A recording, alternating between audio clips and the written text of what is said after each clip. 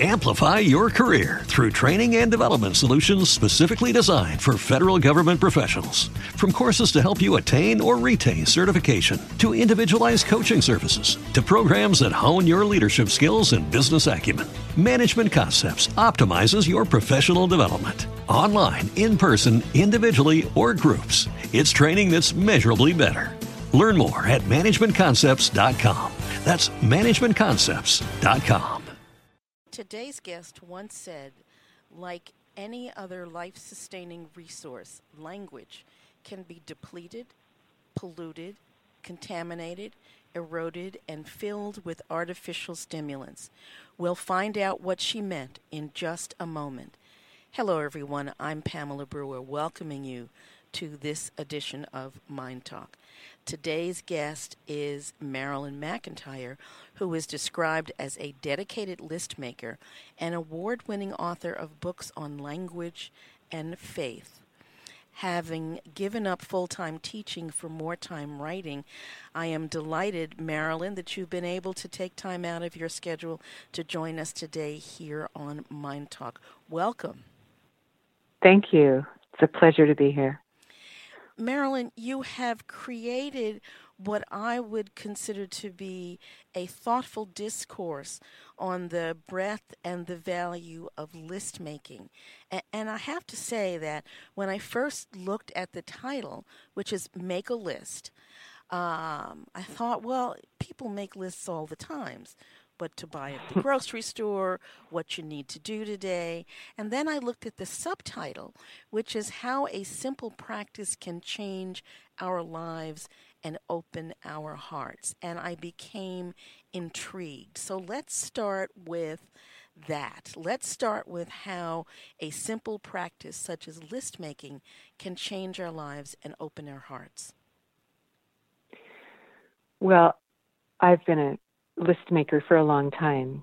And one of the things that seems to me always to happen when you begin to make a list of things you want, things that trouble you, ways to approach a problem, lists generate more lists for one thing. And once you start a list, there's no particular end to it. And so I find that as you begin to notice what you notice, more comes.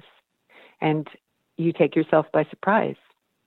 So lists seem to me to be ways of opening space for the Spirit to move through you and for something to open up that you didn't plan. So for instance, when you begin to make a list of, say, ways to deal with a difficult relationship, let's say, and you put down the obvious things like chill out, take some time off, have a conversation in this or that way. But some new strategies will begin to come up, and you notice yourself noticing them. So I think it's a way of tapping into a deeper place in your mind and your memory. Notice what you notice. It sounds like we're talking about being intentional and mindful about the world around us. Yes, and about the world within us. Good point. You heard me at the beginning of today's conversation share a quote from you, so I'm sure you recognize it, but it really is quite a stunning one. So just for a moment, I'm going to digress from making a list to the quote that you made in another book that you have written and ask you more about that. Like any other life-sustaining resource, language can be depleted. What do you mean by that? I mean that as we listen to the discourse around us in the mass media and in ordinary conversation and the very scripted language we hear on television and import into our own lives, we probably all notice how words get overused, they turn into buzzwords, they get flattened, they get appropriated by certain partisan groups and therefore contaminated with ideologies we don't want to subscribe to, so they become kind of unusable. And I think we've all become used to hyperbole and generalities and abstractions that are evasions from a kind of specificity and truth-telling that we ought to be able to demand of those who are accountable to us. Specificity is a way of being accountable. But listen to most political discourse or commercial discourse. It's deliberately unspecific, hyperbolic, and, filled with vapid adjectives to distract us from the fact that we're not really getting any information. That's an overstatement, but I think it's out there. It sounds like you really value words and what they can mean and what they can elicit in an individual. Is that a fair statement? Oh, yeah. I really believe that language is one of the things that makes us distinctively human. Not that some animal groups don't have something linguists call language. But language is, in the biblical story, language is the power that's given to Adam to name the creatures of the earth and take dominion, which I don't think means, exploit them. I do think it means make your home on the earth, look around, name the things around you, and care for them. And so, we get that beautiful passage at the beginning of the Gospel of John. In the beginning was the Word, and the Word was with God, and the Word was God. And there's a way in which utterance really lies at the heart of that story, that things were breathed and spoken into being. So I think that high understanding of language and its legacy is something we need to retrieve, because we squander it and we use it in ways that actually weaken it. As I'm listening to your thinking process about the value of words and language, I'm reminded of how often things are said to children that are enormously powerful, how often things are said from one adult to another, enormously powerful, and perhaps because we can't necessarily see the word, but we certainly can see the impact of the words, we don't pay as much attention as we need to. Right. Well, words stay with people. Right. I've often asked classes to just think of a line from a poem or a hymn or a phrase even that stays with you, and consider how you carry it, how it comes back when you need it. It's one reason memorizing poetry used to be such a commonplace in school curricula. It isn't anymore. But what you learn by heart stays in your heart. It's available for the life moments when you need it. True indeed. When you talk about making a list, again, as I said a few moments ago, for many people, the knee-jerk reaction to that is, let me grab my phone, let me type in a couple of letters which will let me know they mean a word, but I'm not going to type the whole word because who's got time? That's not Yes. the kind of list making you're talking about. No, I think that those things have their place, and there, of course, is a practical value too. So I don't want to just be a Luddite and dismiss the value of the devices that we have at our disposal. But I do think that texting, for instance, even further loosens our connection to the deep histories of words, the etymologies, the way words carry in them and in their spelling a reflection of a long history and the evolution of that word itself. There's a residue of that in the word. In writing the word, there's a brain-to-hand connection. So when you write a word, you craft something, you pause over it. And the more we abbreviate that process, the more I think we affect ourselves neurologically. We kind of reduce collective memory and personal memory of what we speak with and what it means to say what we say. I think what do you mean is a really powerful question, and we need to ask more often, because I think it's easy to fall into saying things that you only half mean or have half thought about. What you mean is a question that keeps people accountable. And it also keeps the listener from going off in a direction that was not at all intended, or perhaps intended, but at least with clarity. Yes. Clarity is a gift. I'm always so grateful for people's clarity, even if they're saying something hard. You at least know what you have to deal with.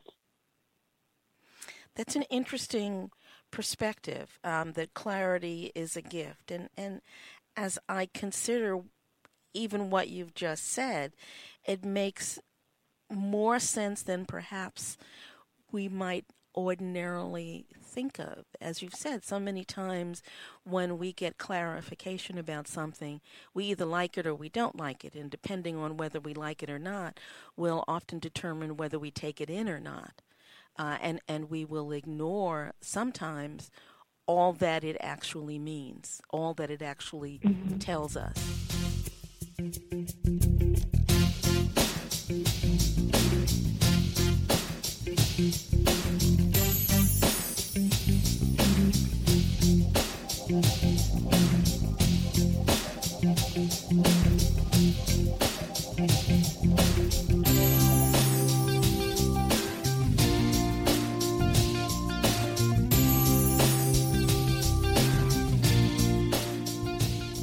Every time you make a list, you learn something. So I want you to walk us through the process of a list that you have created for yourself that resulted in new learning. Okay, let's see. I've written a lot of lists. Indeed. And some of them I've written for my own purposes. I made a little series of postcards at one time that were all lists just for fun. One of them was what marriage teaches.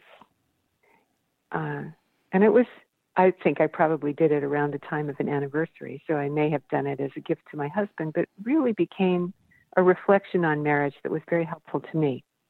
And I have the book here, so let me just find it. I was going to say it is in the book, so folks can look it up. I also noticed what weddings require, which was also a very interesting list. But share with us marriage. I can do the weddings one if you want. Let's talk about the marriage. Okay. Well, so this list was called What Marriage Teaches.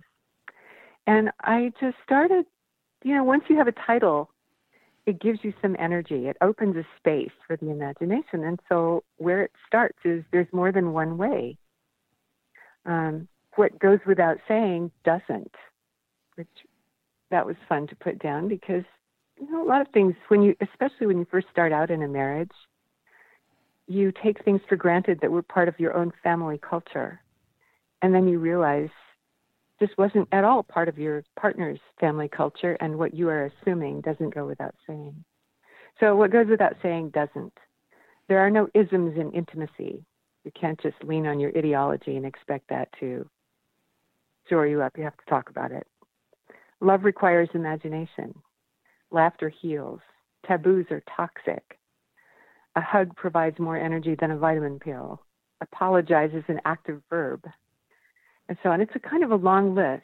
But as I came up with them, as you might hear in what I've read so far, it was not only that I came up with thoughts or memories or sudden insights about my own experience of marriage, but it was partly a process of coming up with fun ways to put it down.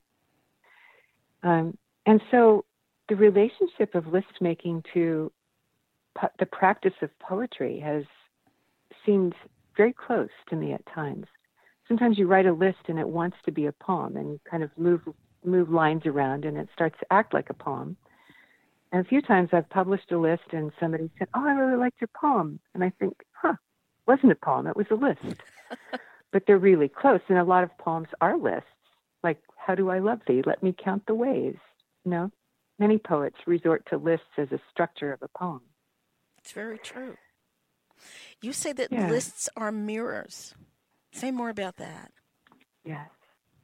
Well, to use the marriage list as an example, the further I went in making what is a much longer list than what I read, the more I invited myself into reflection about marriage, and the more I recognized about my own experience of marriage, my gratitude for the particulars of the rituals of life that we've developed together, the more I found ways to put down some specifics about how we get through the hard spots and about what comes up. So in that sense, as you write, you mirror something back to yourself. You begin to recognize what's coming forth. And so just making a space for it, giving it a little time, saying, oh yeah, there's more. I'm not done yet. That opens something up. And when I've done this with classes, when I've said, let's make a list of, this is one I've done often, let's make a list of verbs for things light does. And we start with light shines, light illumines, light, enlightens, light burns. And then people begin to, as you say all the obvious things, then people begin to say things that are less obvious, like light bends and it oozes and it seeps and it dances. And so the verbs become much livelier as imagination gets triggered. But you have to get through the obvious stuff first. It sounds like even in, as you describe that list that you worked with your students on, there's a particular connectedness to the self, to the language, to the world in which that individual who's creating the list experiences their life. Again, just the simple concept of make a list is so much more broad and powerful than I think we typically give lists credit for. Yeah, I think so too. And even a grocery list can be a mirror. Just, what do we eat? What do we buy? Every once in a while, if you take a step back and look at your own grocery list, you have a sense of a pattern of life. Once in a while, don't you go to the grocery store and notice something you've never bothered to even try because it's not on the list you always make? So, in fact, this whole idea, it's interesting. It's such a simple word, a list. It's a good 4-letter word, and it can open up something so much more broad than we typically acknowledge within ourselves. It's really, as I was reading Make a List, I thought it's a fascinating read.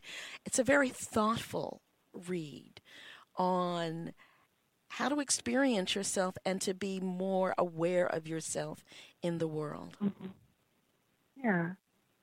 And sometimes it can go pretty deep. Like, what do I want now? Can get you to a place of really reflecting on what is this season of life? And what are the things I no longer want? And what are the things I want at a deeper level? Or if you just make a list of things I really believe, it becomes a little credo. It doesn't have to be long paragraphs of theologizing about your life. But what do I really believe about family life, about public process, about God, about children? And so those can go to some depth. But there are also lighthearted lists that can be kind of fun. I wrote one called A Manifesto for Moving Day, which was just things to recognize about what's happening when you try to pack up and move. And that one had very practical value when you're trying to sort through your stuff. Like if you haven't used it for the last year, maybe you don't need it. But it's a little record of a conversation one has with oneself at particular moments. I think there's. And then I did one time. I do them for occasions, and I did one time for Mother's Day called Other Mothers. Some of the items on that one were the woman who taught you to read, the babysitter who played with you instead of watching TV, the woman next door who came to your piano recitals, the boyfriend's mom who still liked you after you broke up, the old woman at church who prayed for you, and so on. That one goes on too. But I just found myself feeling more and more grateful for the women in my life the elders that I thought of as other mothers. It occurs to me that so many of your lists actually would make wonderful, useful cards that people could frame and hold on to for much of a lifetime. Yeah. But on a manifesto for moving day, there were a couple that really jumped out at me, and I think will jump out at a lot of people. For example, the Velveteen Rabbit will not become real. Yes. Or bits of... It's sad but true. It is sad, but it is very true. So maybe you can rethink how you're holding on to that. Or perhaps one of my favorite ones, bits of unidentifiable hardware are not potentially useful. How many people fall into that trap? Well, I do. Or other people's stuff is easier to sort. That is very true. And sometimes it's better not to supervise. One of the things that I enjoy about all the lists that you've created and that you recommend that we create for ourselves, there's a lot of thought in them, but there's also a great deal of practicality in them.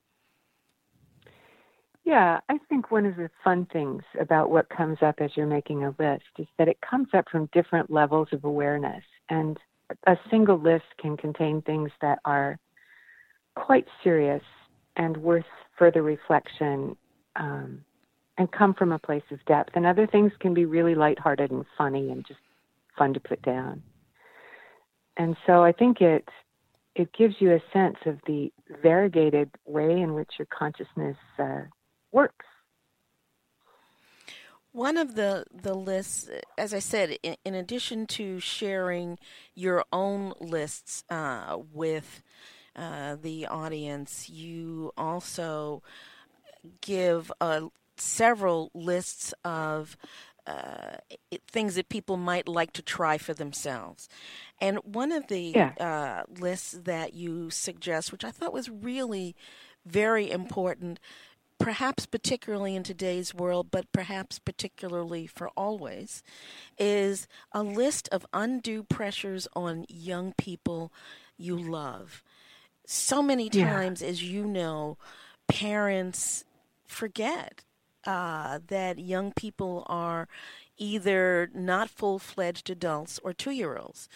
Talk about your thought in suggesting that particular list. What were you hoping people would get from that? I think that it's really easy, especially with the people we live with or live near and love, to just kind of pigeonhole them. And also to reduce our perceptions to, oh, they're acting out again. Or, she must just be tired. But to really name what are the pressures this person is under is to pause long enough to recognize that all of us lead very complex lives, including children. And especially now, kids are under lots of stress. So much, they're navigating an electronic jungle that's unprecedented in its complexity. And there are dangers in the world that they have to be aware of with all their, gun drills in school. And so kids are carrying a level of anxiety and a level of complexity and a level of pressure to get into college or to make the team that I think are peculiar to their generation. I remember a conversation with one of my daughters some time ago when I started a sentence, well, when I was your age, and she very sweetly, without being snarky about it, said, Mom, it's not the way it was when you were my age. And it was just a gentle reminder that the world she is navigating is really different. So it was helpful to me at one point to just sit and think about the particular pressures the girls faced when they walked out the door in the morning and went to school.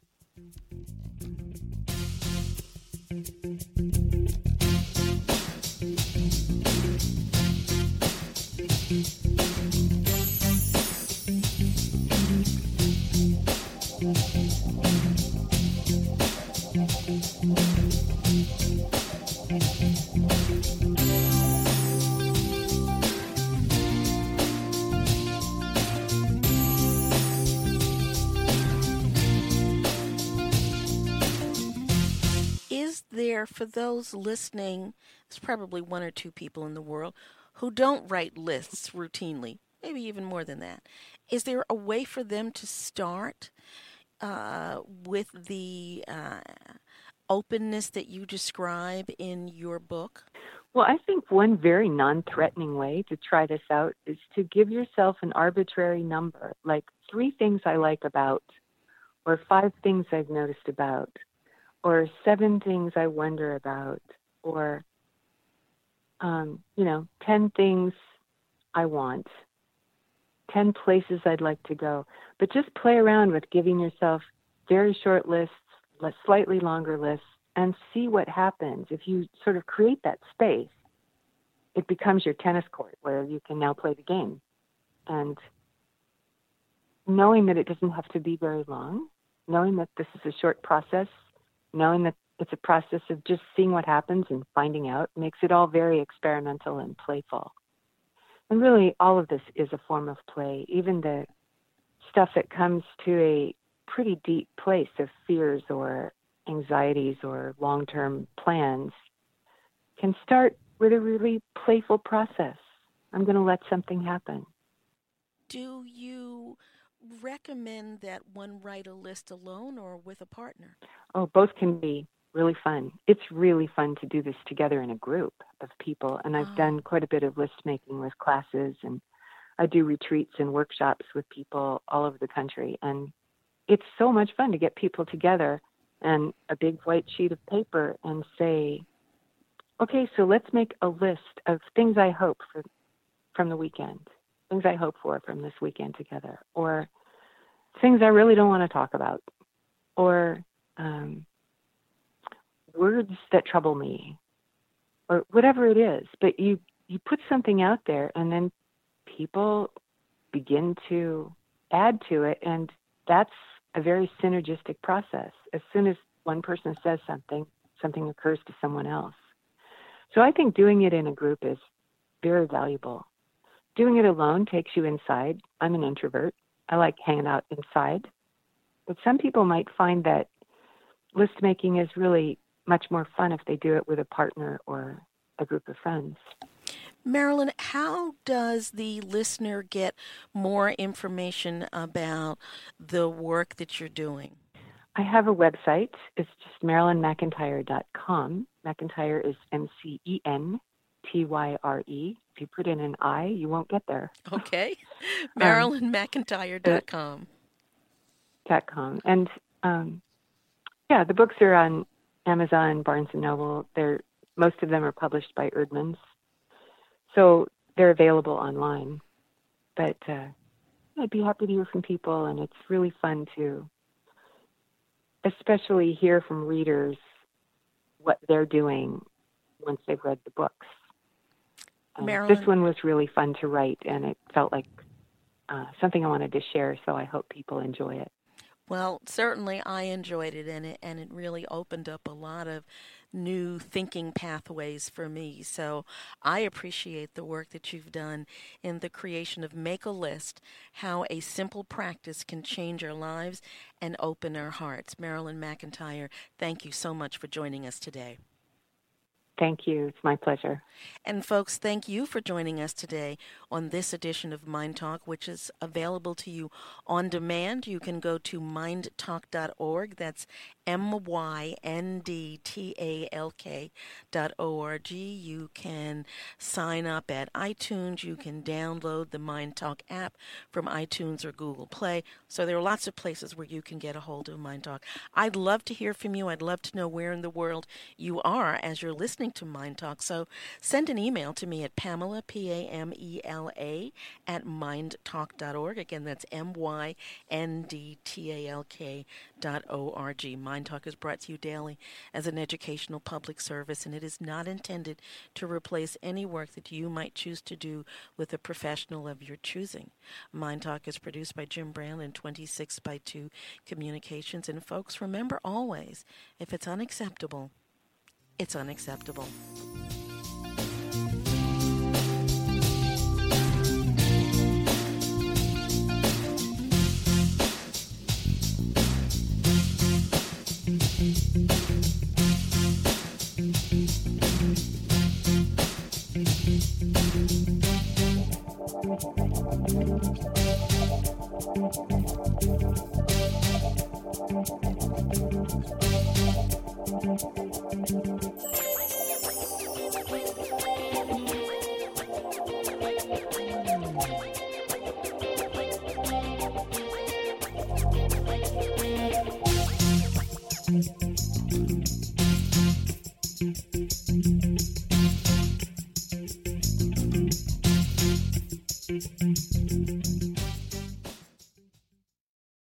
Amplify your career through training and development solutions specifically designed for federal government professionals. From courses to help you attain or retain certification, to individualized coaching services, to programs that hone your leadership skills and business acumen, Management Concepts optimizes your professional development. Online, in person, individually, or groups, it's training that's measurably better.